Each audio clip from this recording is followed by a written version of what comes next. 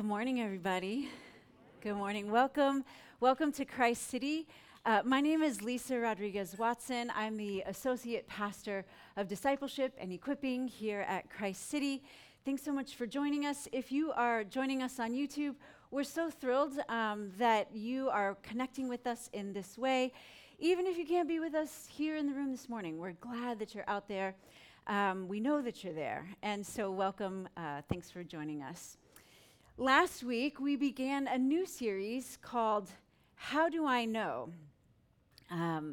Throughout this series, we're talking about how to discern God's will for our lives. Last week, Matthew kicked us off with this really fantastic message about discerning God's leading in times of change. If you haven't heard it, I recommend it to you. It was a really great sermon. Lots of humor, great stories, of course, because that's my guy. But he laid a really solid foundation for us, especially for what we're exploring today and in the coming weeks. When it comes to discernment, I think it's pretty normal for us to feel like maybe trying to understand God's will is like a riddle that we have to solve, or it's like some kind of a code that we have to try and decipher. And if we just find the key, then we'll be able to unlock the mystery that is God's will for our lives. But what if it's not like that? What if God's direction for our lives is far simpler and freer than we imagine? As we move through the series and explore the topic of discernment, we'll consider the possibility that discerning God's direction for our lives is more liberating and loving than we can imagine. We hope to gain a deeper wisdom into the wide open lives that the Spirit has for us. So today's message is, How Do I Know? That's the sermon series title. But specifically, how do I know? Is it God's voice, or is that someone else's? For those of us who follow Jesus and want to do God's will, which is a very Christian way of saying that we want to live in the ways of God, and we want to be who God wants us to be, sometimes we wonder if the voice, usually not an audible voice, but like a leaning or a sense of something, is that voice God's voice, or is that someone else's voice? Maybe it's mine. We have to discern this. And what does the word discern even mean? I know Matthew gave us a definition last week, but I came across this one and I thought it was really helpful from author Gordon Smith, who wrote the book, Listening to God in Times of Choice. This is his definition. To discern is to make a distinction between the voice of Jesus and those competing voices that invariably speak into our hearts and minds. It's the heart of what we're talking about today. How do we make a distinction between the voice of Jesus and the other voices that speak in our lives? Because the truth is, we face so many crossroads in our lives, and we have to ask important questions like, what career path should I take? And in those moments, I think it's really normal for us to wonder, God, is that your voice? Or maybe is that the voice of my parents? Because I'm still trying to live up to who I think my parents have wanted me to be. Should I go to college? What should my major be? Is the answer to that more Jesus' voice or your mom and dad? Is the leading that you're sensing, is that your parents, your friends, maybe God? Where should I live? Are my influences the Scripture and the Spirit, or maybe my American values? We're just months away from a presidential campaign launch. Maybe the question is, how should I vote? Is that my family's voice in my heart and mind? Maybe my friends who's in my community? Maybe Jesus? Or maybe my favorite cable news source? How do I know? Is that God's voice or someone else's? in order to work our way through this question, we're going to take a look at 3 P's this morning. First is going to be the problems when discerning God's voice, because there are some problems that we have to navigate. And then second is going to be the promises in discerning God's voice. And then finally, the posture for discerning God's voice. So we're going to dive right into the deep end, go to the problems first. I kind of like that. Tackle the hard things, get it out of the way. And by no means am I going to offer like an exhaustive list here. You wouldn't want that. We don't have time. But I think it's helpful to recognize and name some of the problems that we can encounter. And the first, I think, is maybe that we don't know or can't recognize God's voice. The story of Samuel offers a great example for this. The passage says, "The lamp of God had not yet gone out, and Samuel was lying down in the house of the Lord where the ark was. Then the Lord called Samuel, and Samuel answered, 'Here I am.' And he ran to Eli, and he said, 'Here I am, you called me.' But Eli said, 'I didn't call, go back and lie down.' So he went and lay down. Again, the Lord called, 'Samuel.' And Samuel got up and went to Eli, and he said, 'Here I am, you called me.' 'My son,' Eli said, 'I did not call, go back and lie down.' And now Samuel did not yet know the Lord, and the word of the Lord had not yet been revealed to him. A third time, the Lord called, 'Samuel.' And Samuel got up and went to Eli and said, 'Here I am, you called me.' Then Eli realized that the Lord was calling the boy. So Eli told Samuel, 'Go and lie down. If he calls you, say, "Speak, Lord, for your servant is listening." So Samuel went and lay down in his place. And the Lord came and stood there, calling as at the other times, 'Samuel, Samuel.' Then Samuel said, 'Speak, for your servant is listening.'" Samuel hears the voice of God, but doesn't immediately know that that is God's voice. Instead, he thinks it's Eli's voice. He knows Eli. Eli's there. That's the question we're asking today. God, is that your voice, or is that the voice of someone else that I know? I appreciate the parenthetical statement in the passage that Samuel didn't yet know the Lord. How could he have recognized God's voice if he didn't know it? If he didn't know God? I'll be honest, after like many years of walking with God, sometimes even I have a hard time discerning God's voice from the other voices. And I don't want to make too much of it here with Eli, but Eli, who'd been hearing the voice of God for so long, didn't even recognize when God was calling Samuel. Now, maybe that's because it was the middle of the night and my guy kept getting woke up. He kept getting woken up 3 times. He had to wake up. And after the 3rd time, Eli was like, "Oh, this is God calling Samuel." Even when we've walked with God, sometimes it's hard to recognize God's voice. The problem of not knowing God's voice is especially challenging, I think, for those who are new to the Christian faith, or maybe those who are coming back to church after having been away for a long time, because the truth is, it takes time and practice to understand God's voice. We have to practice listening. We have to be around people who know God and know how to discern God's voice. And that takes time. I wish it were easier.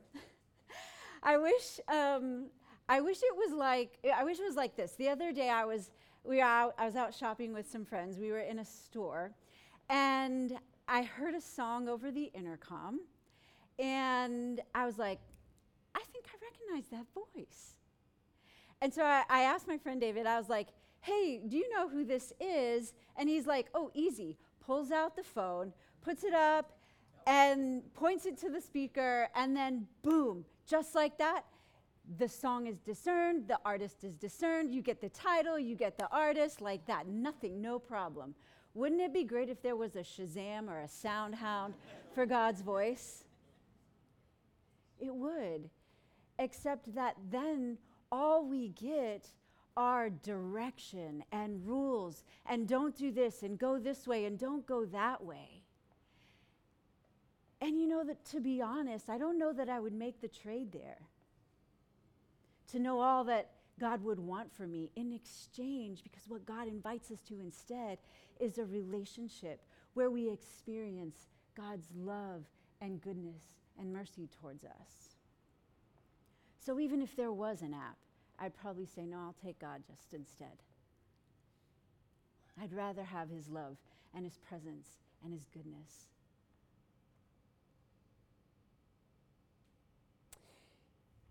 So sometimes we can't recognize God's voice, and that can feel like a problem when we're discerning. Another problem that we face is that we can't trust our hearts.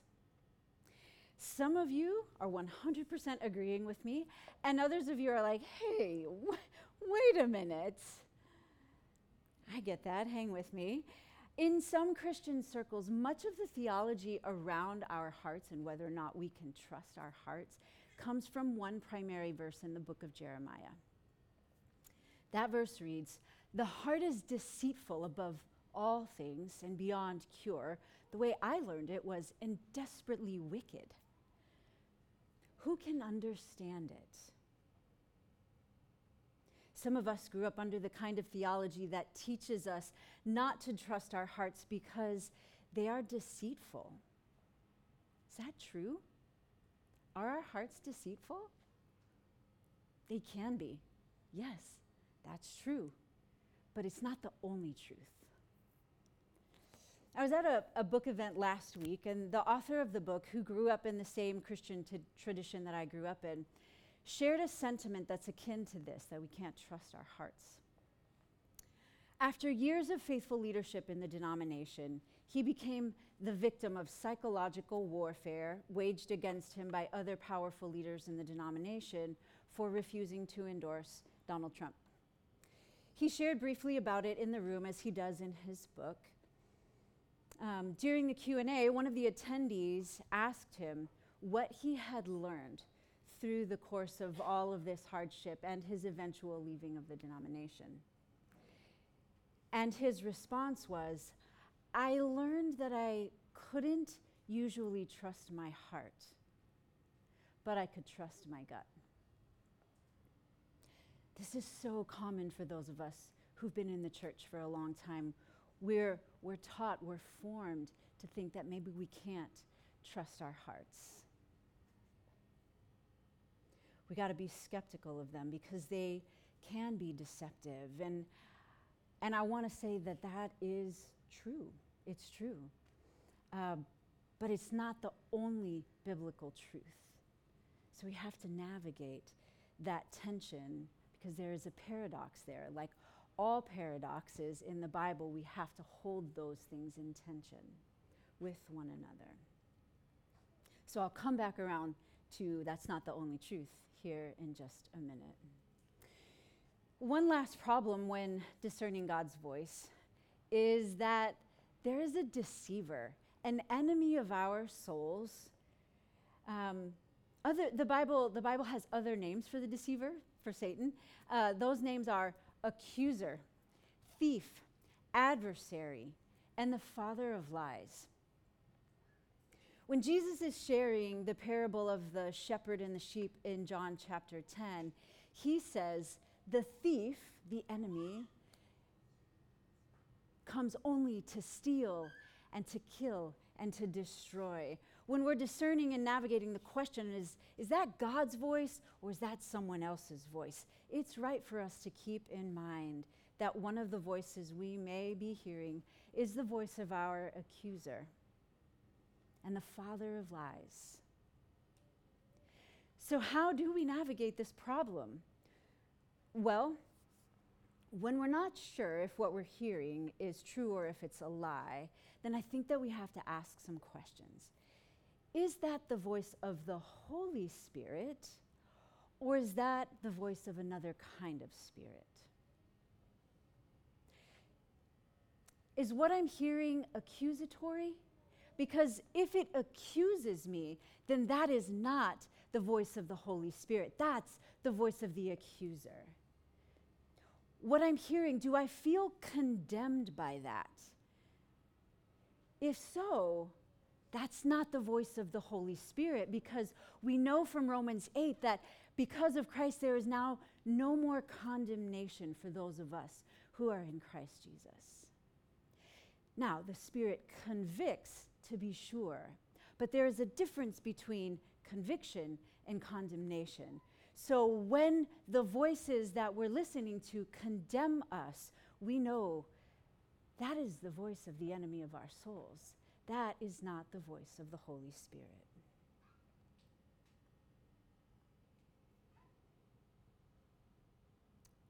There is a difference between conviction and condemnation. In order to distinguish the voice of the deceiver from the voice of God, it helps us to know God's nature and to ask questions based on our knowledge of who God is. So yeah, there's a deceiver. That's a problem that we can encounter when trying to know, is it God's voice or is that the voice of someone else? So 3 problems. We can't or don't recognize God's voice. We can't trust our hearts. And there's a deceiver who wants to mislead us.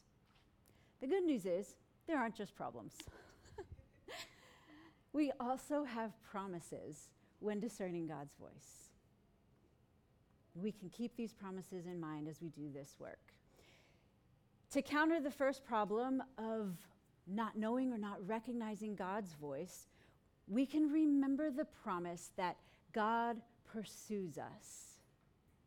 In the Samuel story, before Samuel even knew God, God called out to Samuel.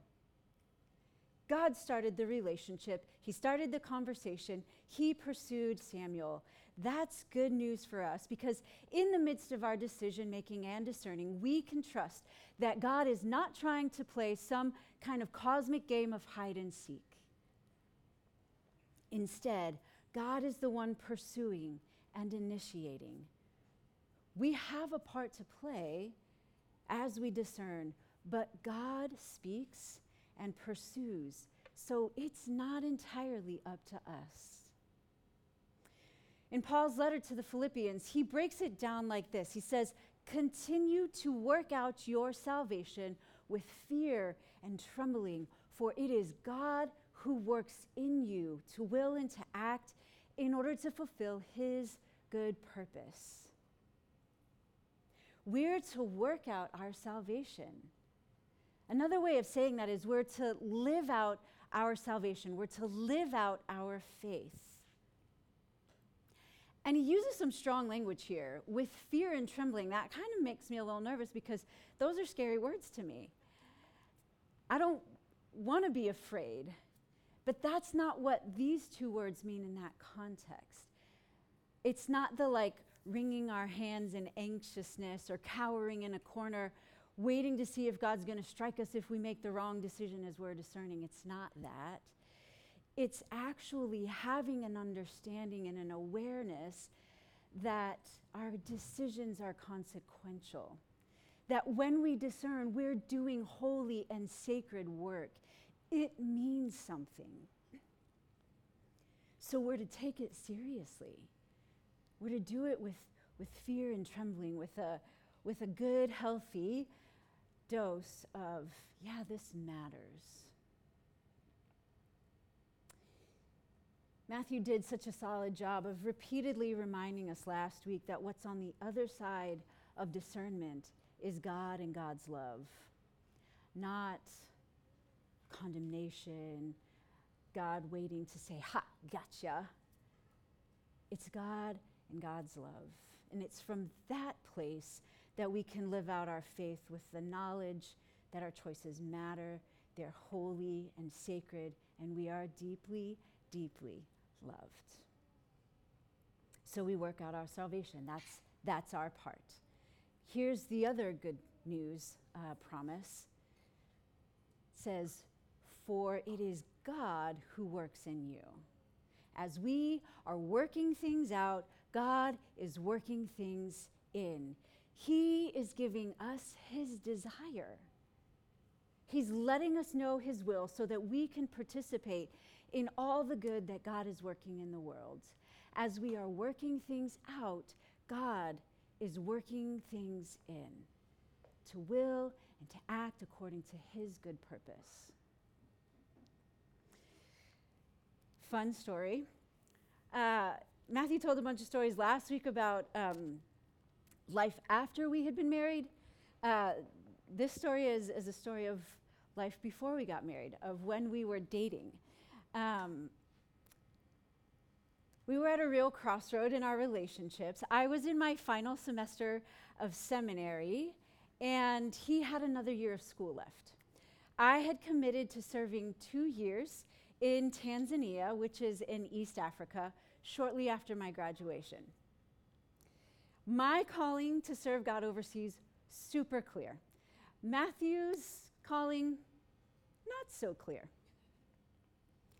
He didn't really have any issues with being abroad, but there was no definitive place or people that he felt called to. And I imagined whoever I was going to spend my life with would have the same calling as me, particularly because I knew what I wanted. And I wasn't going to be that girl who didn't do what I thought I was called to in my life because of a boy. So we were discerning what to do. Should I move forward with my commitment to Tanzania and leave behind a relationship that was so good and right and beautiful and fun?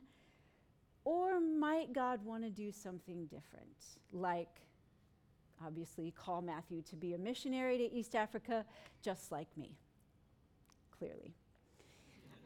I had the perfect solution. I was able to set God up to be able to do what surely God wanted, to call Matthew to living overseas, specifically East Africa. My language acquisitions class required me to attend a worship service of the language that I was studying, which was Swahili, the dominant language in Kenya and Tanzania. So I had found an East African congregation there in, not too far from where our seminary was. And I invited Matthew to go with me, certain that this would be how God would make Matthew's calling clear.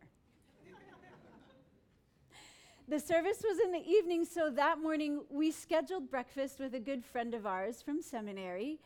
And we were at the Dipsy Cafe with its beautiful, country blue and white checkered tablecloths, enjoying a phenomenal cup of coffee and the best pancakes you can find in Marin. And we were sharing our story with her and inviting her to counsel us in this matter of what should we do. Her name was Beth, and we told her our story, and we were trusting that God was working in us as we were working out this sacred and holy decision.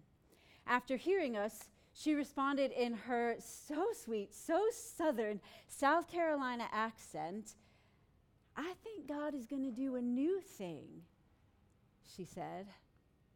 "Lisa, I think it's not going to be what you've always imagined. Matthew, I think it's not going to be what you've always thought it was going to be. I think God is going to do a new thing. And it'll be right for both of you together." It seemed like informed and reasonable counsel to me, but I had my perfect plan cooked up for God later that night at the East African church. So Matthew and I arrived there at the church and were immediately greeted warmly by all the people. We worshiped and we sang songs for quite some time in both English and Swahili. And then the pastor comes to the front and welcomed us as guests and started into what he would be preaching that evening. A passage, he said, that would be familiar to many of us from the book of Isaiah. Our passage this evening is Isaiah 43, and I'm going to be talking about God doing a new thing. Turn to your neighbor and say, "God is doing a new thing." Astounded, I looked at Matthew and we said to each other, God is doing a new thing. God spoke clearly to us in our situation. He had been pursuing us. He took the initiative to work in us as we were discerning. And boy, we really still had a lot of working out to do with fear and trembling, but we trusted that that word from God was clear. And eventually, I didn't go to Tanzania. And eventually, we got married and have lived this adventure of God's new thing together. When we face the problem of not knowing God's voice, we can trust the promise that God pursues, that He takes the initiative to work in us as we work out our faith.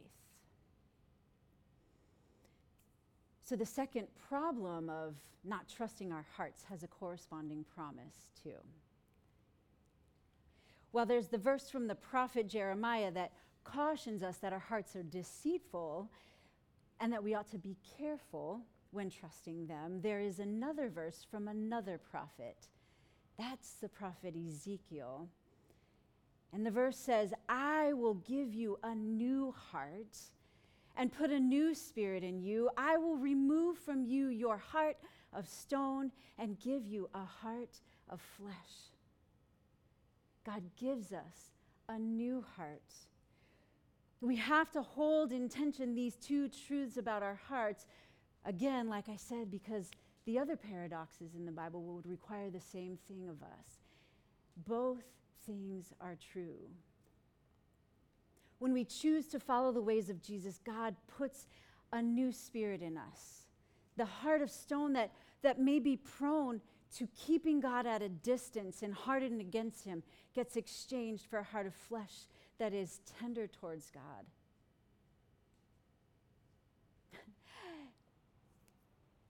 You know, that's a beautiful and prophetic Old Testament verse. But in 2 Corinthians, God doesn't just say, I'm going to give you a new heart. He says, I'm making all things new.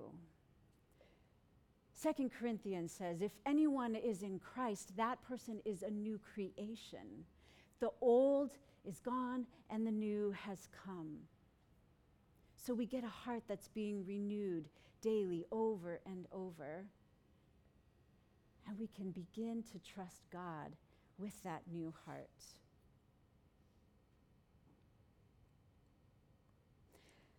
The Message version of that Ezekiel passage is really helpful, so I'll read it to you. It says, I'll remove the stone heart from your body and replace it with a heart that's God-willed, not self-willed. That's good, isn't it? I'll put my spirit in you and make it possible for you to do what I tell you. The promise of a new heart and a spirit that makes it possible for us to do what God tells us to do is good news when we're trying to discern God's voice. We have a God-willed heart and not just a self-willed heart. So for the final problem of there being a deceiver, an enemy who is actively undermining God's goodness in our lives, there is the promise that we have been given the Spirit of truth. We have been given the Spirit of truth. When Jesus is in his last few days on earth, he has a big conversation with his disciples. He's giving them the big download, like any of us would do if we knew we only had a few days left. All the most important things. He's got his disciples gathered around, and he's saying, hey guys, this is what I want you to know. In John 16 is where you'll find the story, and it's a bit sad and heavy, actually. And he knows it's kind of a lot.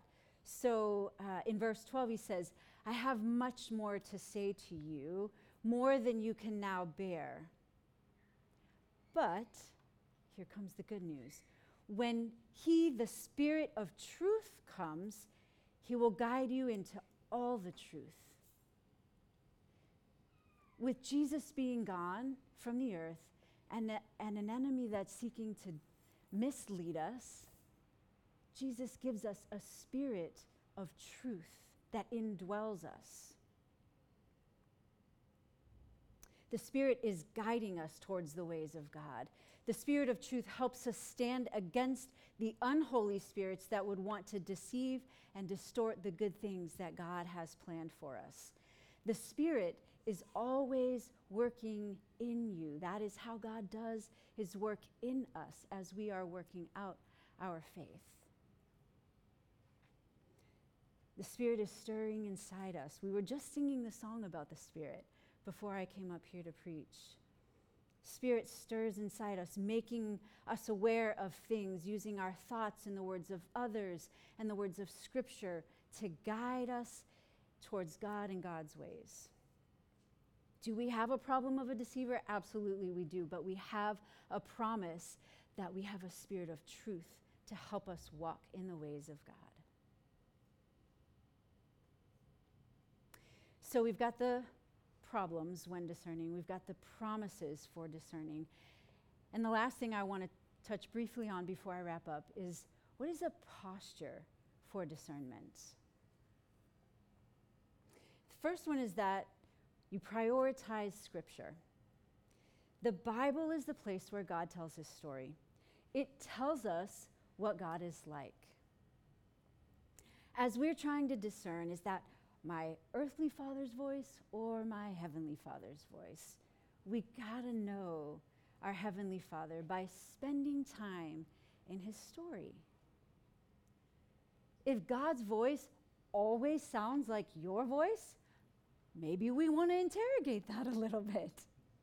Maybe we want to get to know God more so that we can distinguish our voice from God's voice. What are some of the characteristics of God? God is good, Psalm 34. God is love, 1 John 4:16. God is a refuge and ever-present help in times of trouble, Psalm 46. God is with us, John 1. God is compassionate and faithful, Lamentations 3. God is merciful, slow to anger, and abounding in love, Exodus 34. God is righteous and just, Psalm 89:14. God takes great delight in us, Psalm 18. When we prioritize Scripture, we know what God is like, and we can discern God's voice from the voices of others. What the Bible won't do is give us a roadmap for specific choices that we're making. This was a hard one for me to learn as I was maturing in Christ, to be honest. It's not going to tell you where to go to college or whether to work for this law firm or that law firm. You won't find a Bible verse that lets you know whether to stay with your boyfriend or break up with him. But in the Bible, you will encounter the God who says, I'm with you. I will never leave you or forsake you.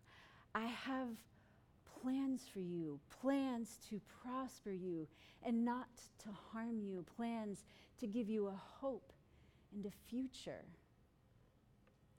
On the other side of whatever you're discerning is God's goodness and God's love. That's what you discover when your posture is one of prioritizing Scripture. Finally, in order to discern, we need a posture of presence. Take Samuel, for example. When he heard his name being called, he said, "Here I am." He made his presence known to the one who was calling. I find that in my prayer practice, this has been a really helpful phrase for me, especially when I'm practicing a silent prayer, a centering prayer. In the midst of my trying to be present to God, it is so easy for me to get distracted with all the thoughts that just come to the surface. When I'm really specifically trying to still myself and listen to whatever it is that God might have to say to me in a day. The phrase that I come back to is, "Here I am." Oh yeah, I'm not there planning, working on some work task that came to my mind. I'll remind myself and I'll say to God, "Here I am." I'm here in your presence, God. What might it look like to pray this kind of prayer this week? As you pay attention to what God is working in you so that you can work out your faith, can you be present with God and take Samuel's posture of, here I am. This is a way to say, I want what you want. I'm here to listen. I'm here to be attuned to you and your ways. I'm here to know you more, even if I don't get an answer for whatever it is that I'm asking. Being with you and knowing you is more important than getting an answer from you. Here I am.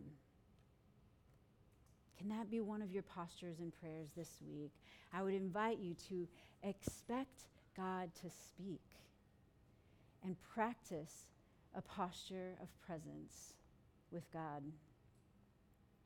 And whatever you're discerning, whatever you're working out with fear and trembling, keep in mind that God is always working in through the Spirit of truth to bring you to a place of experiencing in greater measure His goodness and His loving kindness. Let's pray.